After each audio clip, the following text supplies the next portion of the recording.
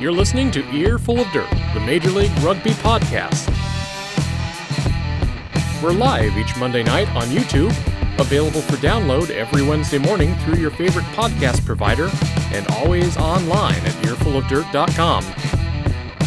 Bringing you the latest news, views, and abuse from across the United States. Here's your hosts. And we're live. Welcome to Earful of Dirt, your Major League Rugby podcast. Thank you so much for joining us. I'm Corey Munson, coming to you live from Iowa, and I'm joined by Aaron Castro this week, live in Arizona. Liam has the week off. And then we've got Josh back here on the comments, hanging out with us and watching over the YouTube comments. So be sure to hit us up there with any questions or thoughts. We'd love to know what you're thinking about. Aaron, how's your week been, my friend? Last week was pretty solid. Lots of rugby stuff to get done. Had a call with, Chris Dunlavy of DC Major League Rugby. So we'll get into that, of course, later on. But, Champions Cup, that was pretty cool to watch. Eagles are just getting injured right now, like left and right. If anyone saw, Aj McGinty is out 12 weeks. So, yeah, we won't have him. It might be available for one game in the ARC, and then he'll have to play with Sale. But UCLA, my people, they won a game in football, not rugby, because they don't play until the spring. But I thought my people were. I thought the Bruins were going to go winless this year, so not too bad of a weekend overall. It's kind of funny, football runs the house in the fall when you're watching an A-side game and the mistress of the home goes to the other television and turns on whatever NFL game is on. And then just turns up the volume. Just keeps click. That happened too. Around here we've actually been pretty busy. My wife and I are in the process of moving right now, and so there's been a whole lot of packing and carrying and turning in wrong directions, and oh my god, my back hurts type of stuff. So things are good. You're moving to the outskirts and building a mansion or something? Close to that. Moving the other side of town, get a little bit closer to work. So nothing too exciting here, but I've been telling folks you'll be able to tell on the podcast when I've officially moved, because the color of the wall behind me will change. So get that to look forward to. But enough about me, a little bit about us. So for those of you who are new to Earful of Dirt, we do this every Monday night here live on YouTube, where we discuss news, rumors, and everything else about Major League Rugby, the United States Professional Rugby Union. It's a chance for us to look at the issues affecting the league, hear from league officials, players, and team leadership, as well as check in with our friends from across the country. With all that said, Aaron, can you tell us what we're covering tonight? All right. We're going to break down some club scores that, of course, as we've been doing the past couple of weeks, that will have an influence specifically upon players that will see MLR action this year. Then we'll go over rounds 3 and 2, 2 and 3 of the America's Pacific Challenge. And we'll get into our DC Major League Rugby update. And our final giveaway for the rugby weekend triple header presented by UL. Sounds great. And I know you and I are both planning on being in Chicago for that event. Victor, our friend over on the Spanish language side of EOD, is also going to attempt to make it. So, not saying we're ready to set up plans yet, but anybody in Chicago for that weekend, be sure to hit us up, and hopefully we can meet up at some point. We'd love to touch base with everybody. If anyone hasn't had a chance to check it out, we're running, I guess, starting the beginnings of our third our third piece of the stool. I don't know. I think we have a tri-stool now. We've got an interview podcast, and when you're sort of launching, not yet, soft launching a Spanish language podcast to cover rugby in the United States and a little bit of South America.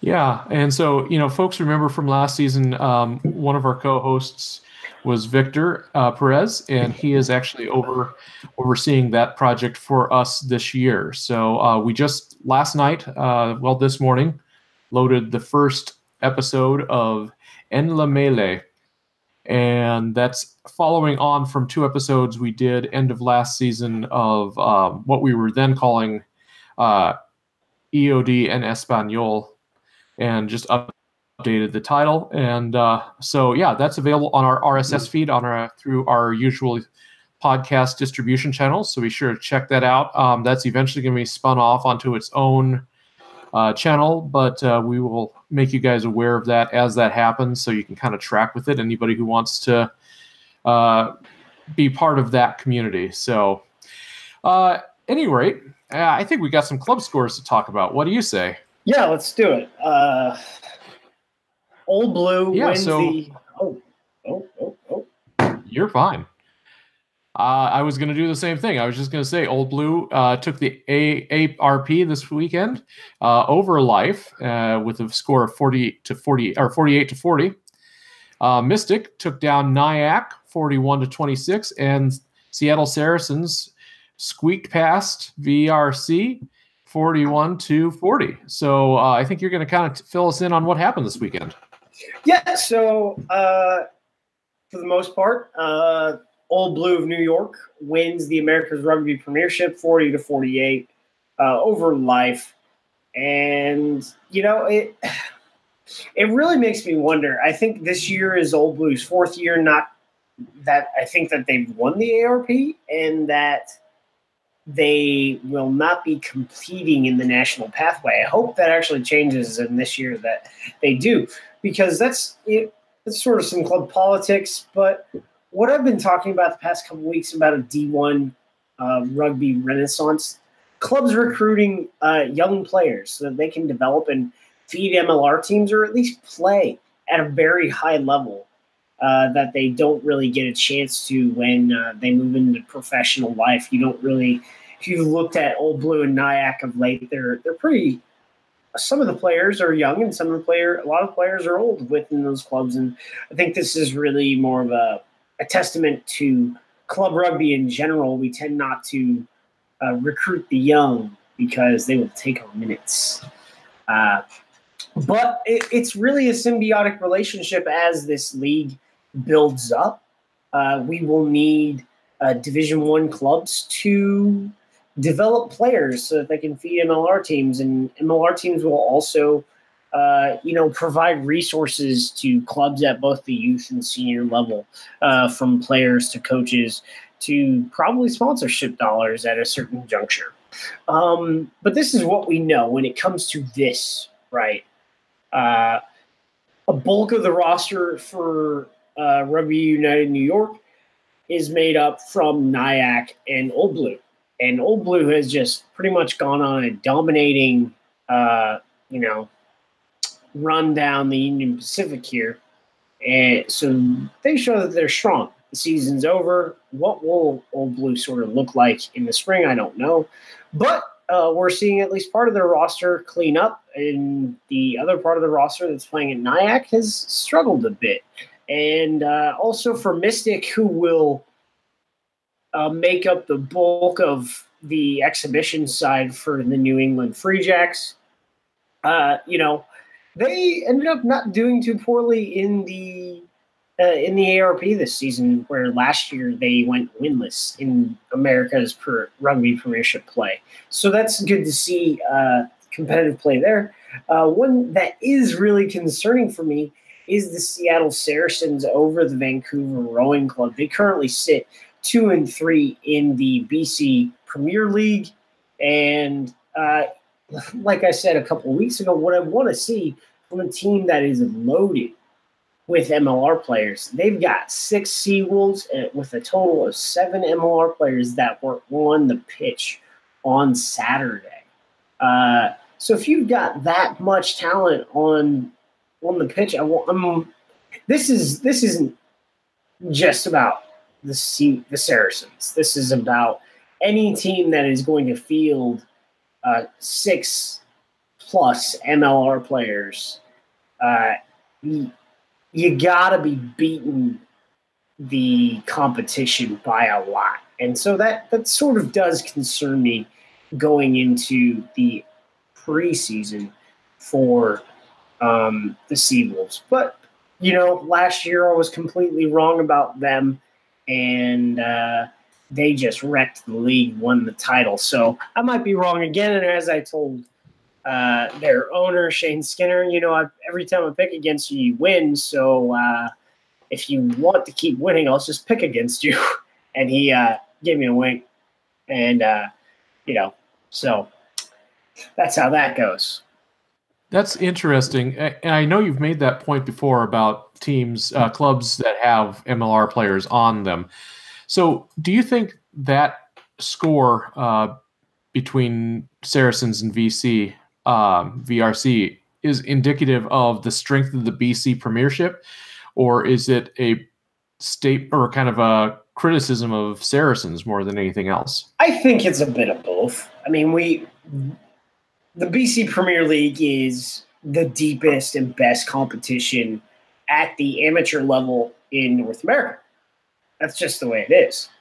But, you're still putting out a team that is, third professional on the day. You should be able to go out there and take care of business. That's my opinion. That's what I want to see going forward when we have teams in the off season next year, when guys take some time off. The other teams the other clubs that field MLR players just go out and just beat the crap out of the amateur competition. That's what you want to see, but that's not what we're seeing so far, which is concerning right now.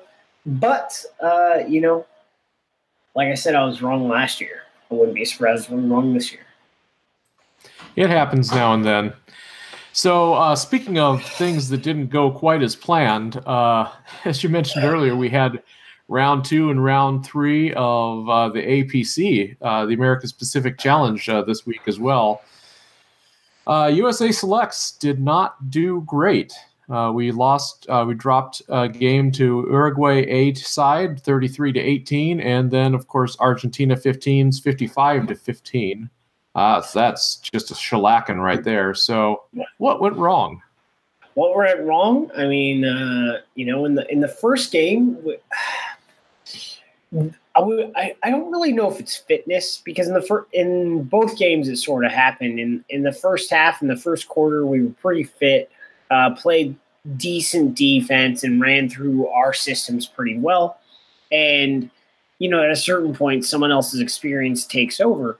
And as we saw in the second game of that, Argentina 15 just ran us over. But one of the things that is my biggest criticism of this team did not look prepared to play defense. They didn't want to play defense. Every time there was a rucker, a scrum at the 5 meter, there was a 5 meter wide channel for a scrum half to make a quick carry, which Santiago Arata did the same thing as the Tonga scrum half, and he just went right in there and scored a try. When it came to how we hit to make tackles, we just poor body position, but didn't even hold on. Even when you get poor body position, all you got to do is hold on, and eventually they go down. And what we saw is, especially with Uruguay and Argentina, is superior systems on attack just destroyed our non-existent defense. And Scott Lawrence and co. will look at this. And I don't know if you throw it away. I don't know what the purpose of this competition was. I mean, the purpose overall of this competition is to give your developmental players a chance to be in a high-performance environment and also give them high-quality competition. In previous years, we've basically taken our domestic Eagles down there. You had some domestic Eagles on the squad, but mostly it was a bunch of young guys, so I hope we evaluated a bunch. I think some of these guys' Eagles careers may go into a holding pattern. I hate to say this, but some of these guys just did not show out that well. That have caps, that have 5 to 10 caps. Henko Hammerscheis, he showed out quite well.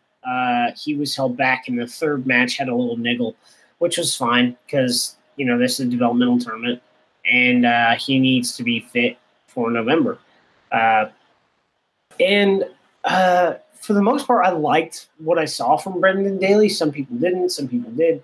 I see the reason why he was asked to put on some mass. So he's basically been shaped into the mold of what Samu Manoa looks like, which is a hybrid 4-8, an athletic number 4 lock that can also play back row and do hard carries and hard tackles and just be a menace.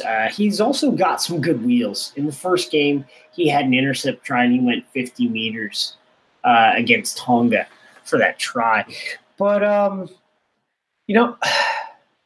think we were trying to build some front row depth, especially with Titi Mostelli playing tight head, that basically takes our 2 best props out there and puts them both at tight head with Paul Mullen and Titi Mostelli playing tight head, where that leaves us a bit thin at loose head.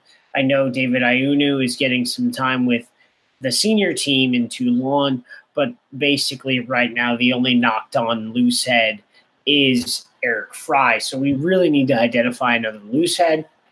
I guess when it comes to the United States, we're blessed with a lot of back row players. I think Ryan Matias showed why he's an Eagle, and he's just going to be a knocked on top 23 guy the entire time. He should probably, depending on who's available, he should be starting this upcoming tour. I've looked at how we've played, and I always felt that he is just a very dynamic threat. But with injuries, I could see him getting a start at 14 if Blaine is unavailable, and will stay big on the outside with Marcel and Ryan playing the wings. But it's hard to say that there wasn't a lot to like, because on offense, when we did have the ball and we were fit, our systems improved over time, especially for about 10 minutes against Argentina 15. We looked very good, and we were able to move the ball very, very well across the pitch. One of the things that really plagued us the entire tournament is our ball handling skills. Little Giants reference here. It seemed that everyone was like hot hands. They needed to all stick them on their hands, because we could not hold on to a ball. We either knocked it on or missed the pass. It was a bad tour. I would say there's positives in some of the individual performances. I criticize the selection of Saul Wuching, but I think he grew a lot in this environment. I think that he needs to be playing in MLR this season. I think he missed out on a significant amount of development last year by not joining an MLR team, and which probably would have, if he had played and started a bunch of games, probably would have set himself up very well for selection for the World Cup. But I think right now he's on the outside looking in. But again, like I said, it's not just him overall. He's the kind of player, and the college players coming out of college now are training at such a level. I would say they're in more professional environments than, some of the MLR teams. So they're going to expect technical coaching. Some of them coming out of the top programs are can expect technical coaching down to their position group. And, you need that to convert great athletes like Salmis. And you also need that so you can continue developing rugby athletes that have been in strong systems for a while. I did not get to see much of the tournament this year, unfortunately, but I will say that opportunities just to see players out doing this competition in a very short amount of time. I think the tournament itself is, 10, 12 days, something like that? See, first game was on a Saturday. Yeah. So 11 days. Yeah, so it's a very short amount of time, and you've got guys that are just basically coming together for a few days practice ahead of time and then a week and a half of really intense high-level play. I can understand why they aren't going to be firing on all cylinders, even in a 3-game series like this. Not trying to defend them and not trying to say there weren't issues, but I think there's also explanations. But from my perspective, whenever we have opportunities like this, I think when you look at things like the APC, and then you look at the Collegiate All-Americans that Glendale hosted here a couple months ago, from a MLR perspective, having the chance to see these players and having them try out without actually having to offer them a contract, it has to be pretty tasty. It has to be pretty appealing to be able to see some of these guys you haven't hired yet actually out on the pitch playing. So from that perspective, win, lose, or draw, I think it can be very helpful for the league to see these guys. Yeah, I think it's great that we have film on these guys. And I think this tour, to an extent, was great for the young players that have been identified and in the system so that there's tape on them at a high level. But at the end of the day, it was a bad tour. It was a bad tour. I don't care if we lose every game if we're going in here to develop the team and develop the individuals, and we develop and grow as a team throughout the entire period. And I don't really think we did that. And that's really my beef. That I know the guys learn stuff, but because you just know, like, they're going to learn stuff. But as a cohesive unit, they didn't really grow as a team. Whereas if you look at Canada, they got shellacked twice, and they grew as a team. They beat narrowly by 1 point Tonga A, who physically mauled us, So, is what it is. Absolutely is. Well, I guess there's always next year, too. The APC is going to be continuing on into 19, yes, no?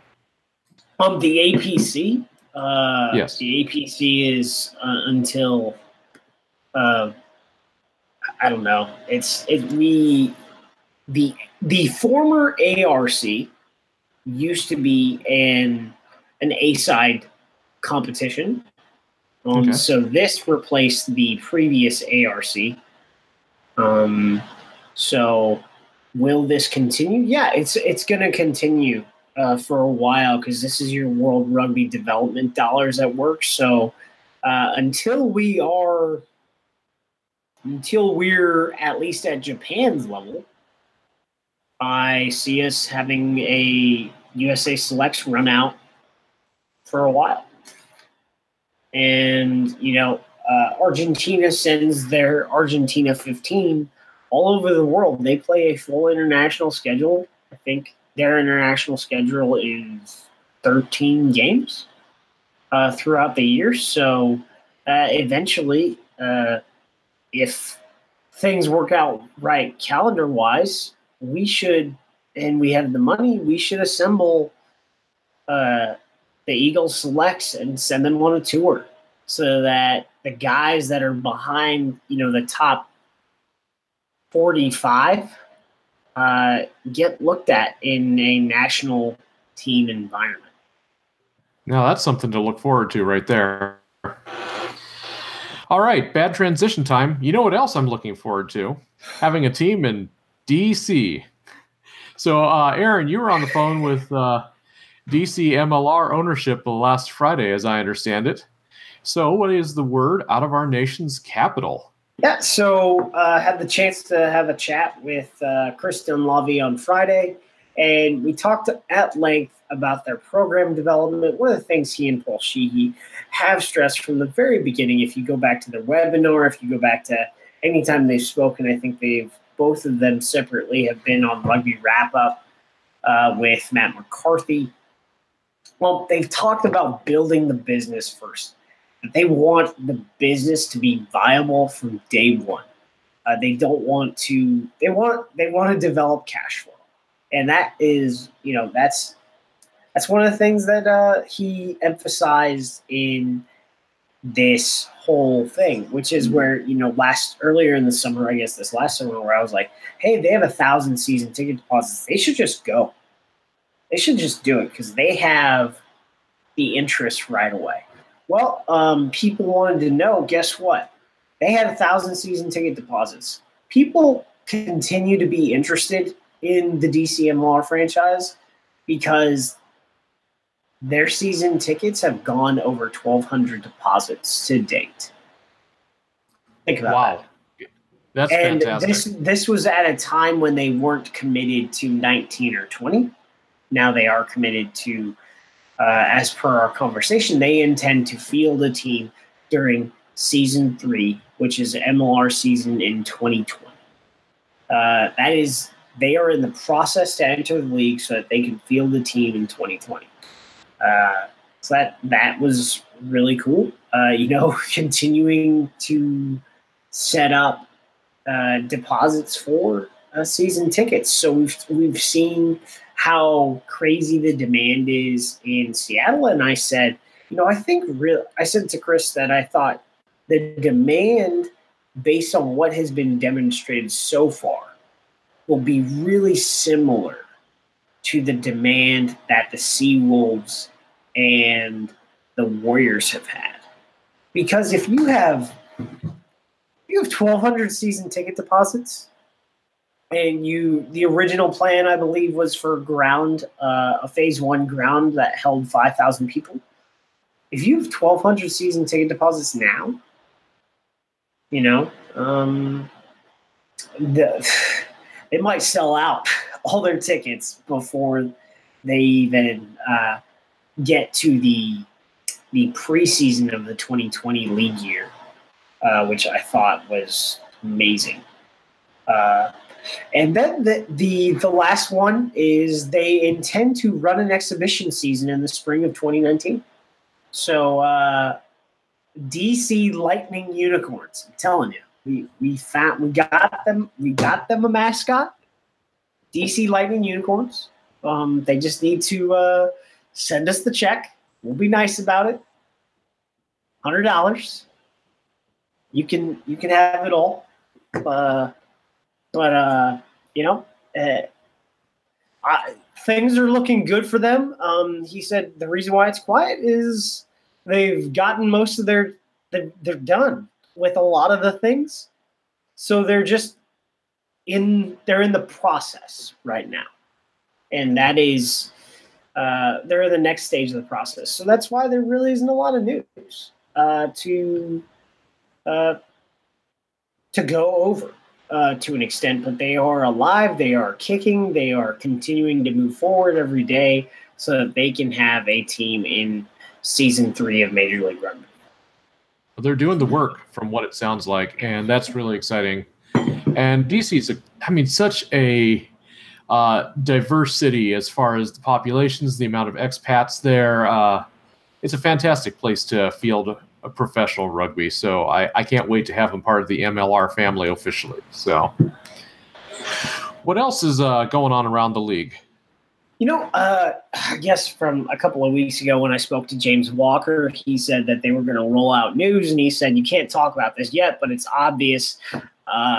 I am the general manager and director of rugby of Atlanta MLR. Just let me announce it. Well, James, you guys announced it last week, so I hope no one's surprised, at least right at the moment that they said Tiger Rugby was the high-performance partner of Atlanta MLR. It was pretty obvious. Bravo to James. Anyone who doesn't know who James Walker is and what he's done for American rugby and in American rugby, 3-time National Club Sevens coach with Belmont Shore, takes sevens and tens teams all over the world. And, it's they're going to be doing it right. And what I do have to say, and this is more about everyone on the East Coast, I guess we're going to have to start filling in the middle of the country and perhaps out here in the desert. I get a team in Phoenix. Crickets. Well, I've got some opinions on that one. I'll save it for a little bit later on, though. All right. I just need to find the money. If I can find the money, I'm quitting. And I don't mean my money. I mean somebody else who loves rugby and wants to invest in rugby. And I will go work as their communications director. I think we'll all jump that ship pretty quick. Matter of fact, why don't you just hire Earful of Dirt to be your marketing firm? We can handle it. You want a slightly irreverent tone to your marketing? Hey, we got that. We got something else on the list here. It says transactions. So I suppose this is people coming, going, turning around, all sorts of stuff. Yeah, that's it. Yeah. So we got Aaron Schramm coming to Houston. I think they just say Aaron. Aaron. It's Afrikaner. So I was trying to be fancy, Aaron. Can I call you Aaron? So he's going to be in Houston next year, filling out SaberCats, helping them out a little bit. And then I also understand you made an announcement on Reddit today about Tag Leader's fate. What's going on with that? Whoa. I was like, I did not make an announcement. I just linked Tag Leader's announcement that he was making a life change. Tag Leader is leaving the San Diego Legion. He said he's moving on to a dream job that he only dreamed of and hoped for would occur in the United States when he moved to the country over 3 years ago.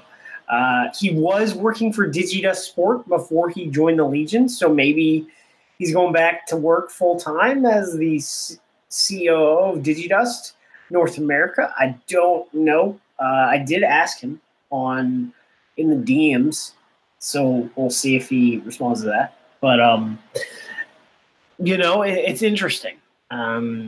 He was very good when he played. There was some, I can only guess that there were some fitness issues and not really his conditioning, but he was injured a few times last season, which kept him out of a few games. But for the most part, you're looking at a pretty lethal fly half with his boot. If you need him to, he can do a 50-meter penalty kick. And so that's going to be a big loss for San Diego. You're looking at their fly halves right now. Looks like Connor Kearns and Ben Sema for the moment. But it's always nice to have, three guys who can make it happen. So I think they're going to have to add another fly half. And I don't really know if, at least domestically, if there are as good of fly halves now available currently. Aaron Schramm for Houston, he has 3 caps for Germany. Primarily, he plays number 8, but he can play all along the back row. And yes, I called him a flanker. Get over it. He will be, I would say, he will be in the top 3 back rows across the league. He is amazing. I think he's only 23, and just he's going to get after it. Moving on to our other signings. In the Midi Olympique, they report Simon Bienvenu from Racing 92. He's a wing, is moving on to the Austin Elite. He's 22 years old. He had one appearance off the bench last season in the top 14. So, man, bringing in a guy who made it to the senior team in the top 14 into the league who's young. That's going to be intense. I don't know if that's part of that partnership to bring in 30 players. Maybe it is, maybe it isn't. We'll see. Then you have Locke Kyle Bailey from Canada, number 417, who was just down in the APC with Canada, coming in to either solidify the second row or solidify the flanks for Nola Gold. They need some bigger boys in the engine room, so I think Kyle Bailey will be a hybrid 4-6, and he will be pretty dangerous, in the middle of the pitch. I think that's a great signing there. And then Con Foley, center for the Nola Gold. You're talking about another former Olympic captain coming into the league. The other one is obviously Fiji's Osea Kalimsau is playing for Houston. Con Foley is the former Australian Olympic sevens captain. He's a young guy. I think he's 26. Nola just bringing in a lot of these younger dudes so far, except Kane Thompson. Kane Thompson's an old bugger, but they're going to be much improved. They're bringing in a lot of talent that is available, so I can't really wait to see what old Nate Osborne has up his sleeve this year. But they're going to be really good. It should be very interesting to see what's happening in NOLA. I think this actually brings up a question that appears on the board, I swear, weekly, related to how valuable to the league international players are. Do you think that the presence of these internationals take spots away from would-be potential domestic MLR players, or is it good as an opportunity for these players to learn from higher-level professionals? What do you think? That's two separate questions. Does that take spots away from domestic players? Yes, it does. But that is necessary to bring in high-level foreign players that are used to certain systems and certain cultures as you build up your own. We're trying to build now, this year, 9 different high-performance cultures. You don't just build a culture in a year. You saw the seeds of high-performance cultures last year across the league for 7 teams, and now the seed pods are just broken, and they're growing. Uh-oh. Got an alert in the box. Josh, you got a news alert. Hey, Josh, you want to jump on and tell us what's breaking tonight? Breaking news. Yeah, Matt Houston put on his Instagram story that he's heading up to New England. What? Houstonia is going to pull this up. Okay, well, since this is happening as we speak, we'll go ahead and look this up real quick. So, Aaron, tell us, other than wow, what does this mean? What's this mean? I don't know. Like, he had a crazy work rate last year. A little bit undersized. I think he needed to put on some weight this year so he could create some more durability. But dude just gets it done all over the pitch when he carries the ball, when he's on defense. He's a jackler. Just wow, that's a big loss, Well, and we've been hearing for a while that there were going to be several changes going in personnel going into season 2. So this may just be another example of how that shakeup is impacting teams. So I guess we will keep an eye out for further transactions.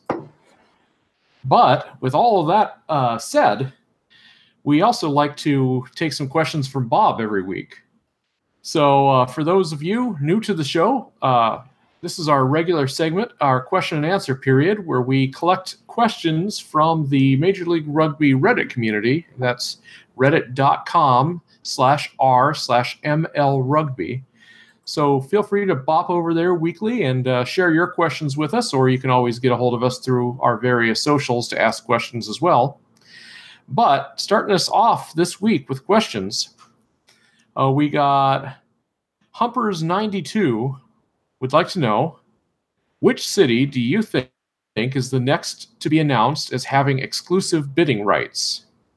And I kind of hinted at this one earlier, but in my opinion, it better frickin' be Chicago or Kansas City, or else I'm going to pull what little bit of my hair I've got left out of my head. I don't know. What do you think, Aaron? I have no idea. I really don't. I was as surprised as anyone about Atlanta. New England, Boston, sort of whatever, made sense. Heck, even the LA bid really surprised me. But it would be nice to get a team in the middle of the country, but it would be nice to get another team out here so that we make travel easy. I don't know about the Bay. I felt LA was good, but how about Phoenix? Got a nice rugby community growing, lots of young players, 3 high-performance college teams, one that's rebuilding, and 2 that, they just churn out high-level players. So. And I'm still thinking that San Francisco, that area up there is pretty prime for an MLR team as well. The next question from Rugga Buggas wants to know, kind of similar question, is there any news on Vancouver? I haven't heard anything. It's so silent you can hear a pin drop. So when that pin drops, I'll let you know. Once again, great rugby community right in the middle of the BC Premier League. There's a lot of high-level talent up there, but no news as of now. Flippity Floppity 10 asks, which team do you think will improve the most over last year? I think a lot of these teams, there's going to be so many changes. I have no idea. I mean, I need to see the roster before I even think about it.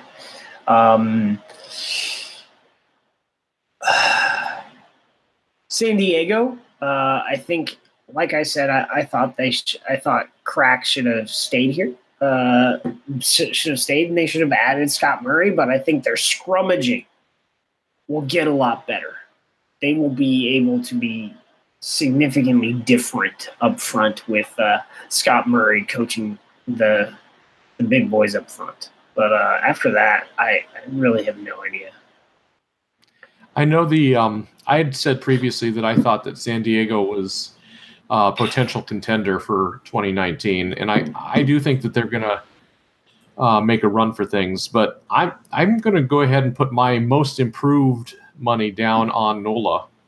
In spite of the news tonight, I think they seem like they are investing in talent and really going to be trying to make some moves this season. So that's what I'm thinking about. I'm thinking NOLA Gold.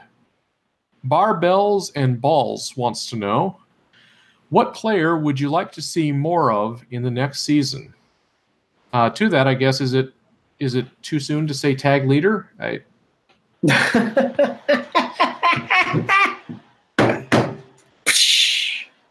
There you go.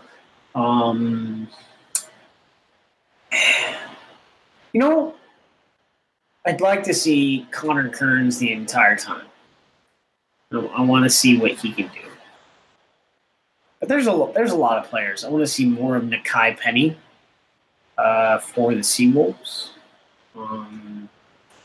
Tanata Lauti, he just tore it up. I think if he tears it up again this year and he's able to make some moves happen with his business, because he's a business owner, he hustles, man. That dude hustles. If he's able to shift some of those duties at the house, he can be in contention for an Eagle shirt, I think. He is a very dynamic player on the wing. Excellent. Well, and of course, I think one of the things I always look forward to is seeing who's new. Seeing the player we weren't expecting every season just to pop up, put up their hand, and be amazing. So that's something to look forward to as well. All right, Yugnatu. I have no idea on that one. Said, rookie fan from St. Paul here. I'm trying to find a team to cheer for. Do you guys have any suggestions? Aaron, who do you think we should cheer for? Well, I've been a neutral the entire time. So, what do you like? Do you like flash? Do you like physicality? Because if you like just grind them out, scrummaging play, I think Houston's your team. If you like dynamic attack, I think San Diego is going to be your team. I think another dynamic team that's going to be great is Austin this year. It depends on what you want. The world is your oyster right now. They've got a bunch of different styles of play right now. I think if I had to choose, I would go with my favorite colors. That's about it. Which is there is currently no green and white team right now. So if a team decides to go their base colors are green and white, let me know, and I will hop on that train for giggles.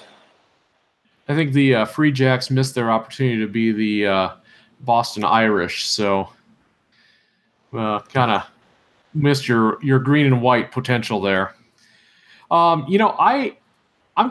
was in the same boat. I'll admit that, as a Midwesterner looking out over the landscape and kind of seeing a hole here in the middle of the country, I was having a tough time, and I've attempted to stay neutral as well. But I will say that especially by the end of the season, I was really enjoying the narrative that the Seawolves had built, which is this team that was overcoming struggle to accomplish great things. And so though I don't want to call myself a Seawolves fan by any means, I certainly will say that they had a fantastic story last year, and that's as good of a reason to support a team as anything else. So yeah, you can go support Seattle if you want. They've got a great story behind them. So yeah, man, it's just a matter of figuring out what's right for you. But I think, his goal was trying to get the Reddit community to convince him one way or another. So if you have an opinion on that, maybe this is a great chance for you to go over and tell Yugnatu who he should be out supporting. So get to it. All right, last question comes from the Bob himself. Bob B. Boberson wants to know, and I have to apologize to Bob because he's actually asked this question 2 weeks in a row, and we missed it last week. So sorry, Bob. Here it is this week. We've seen several departures of core players from Utah. Lasike, Marath, Leenham. Lanahan, thank you. Are there any indications on who they will fill those massive holes with for next season? Bob, I think you have. I think you've got a center to fill Lasike's role. The real issue here, man, is fly half. I have no idea who you guys are bringing in. Morath was really good for you. Johnny Linehan really didn't get his sea legs until the end. And honestly, if he was playing this year, he'd be good. because there was a period of time he was probably for about 2 years when he was at BYU, that he was the best fly half in college rugby.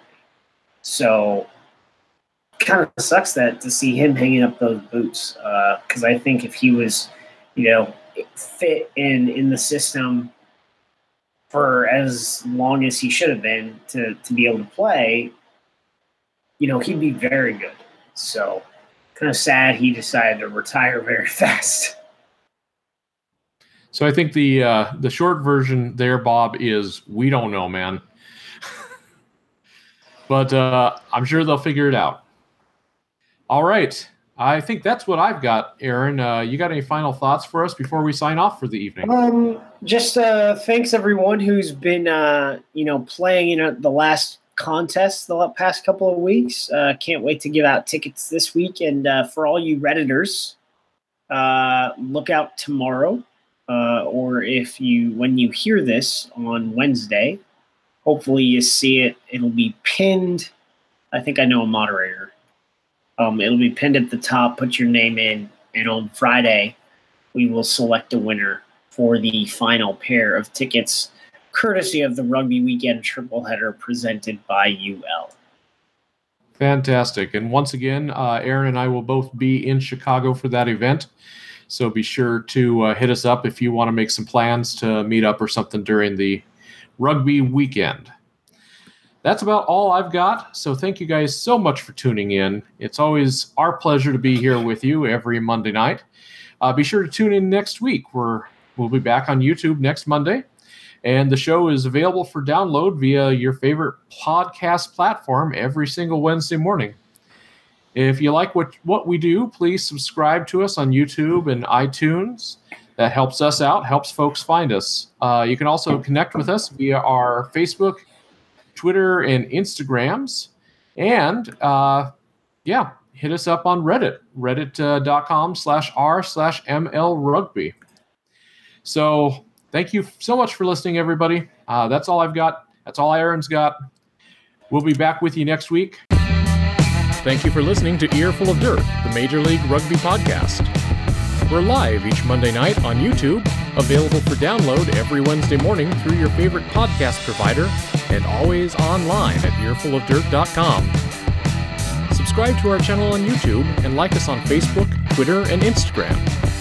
You can share your thoughts with us via our voicemail by calling 720-600-2679. We're live again next Monday at 10 p.m. Eastern, 7 p.m. Pacific. We'll see you then.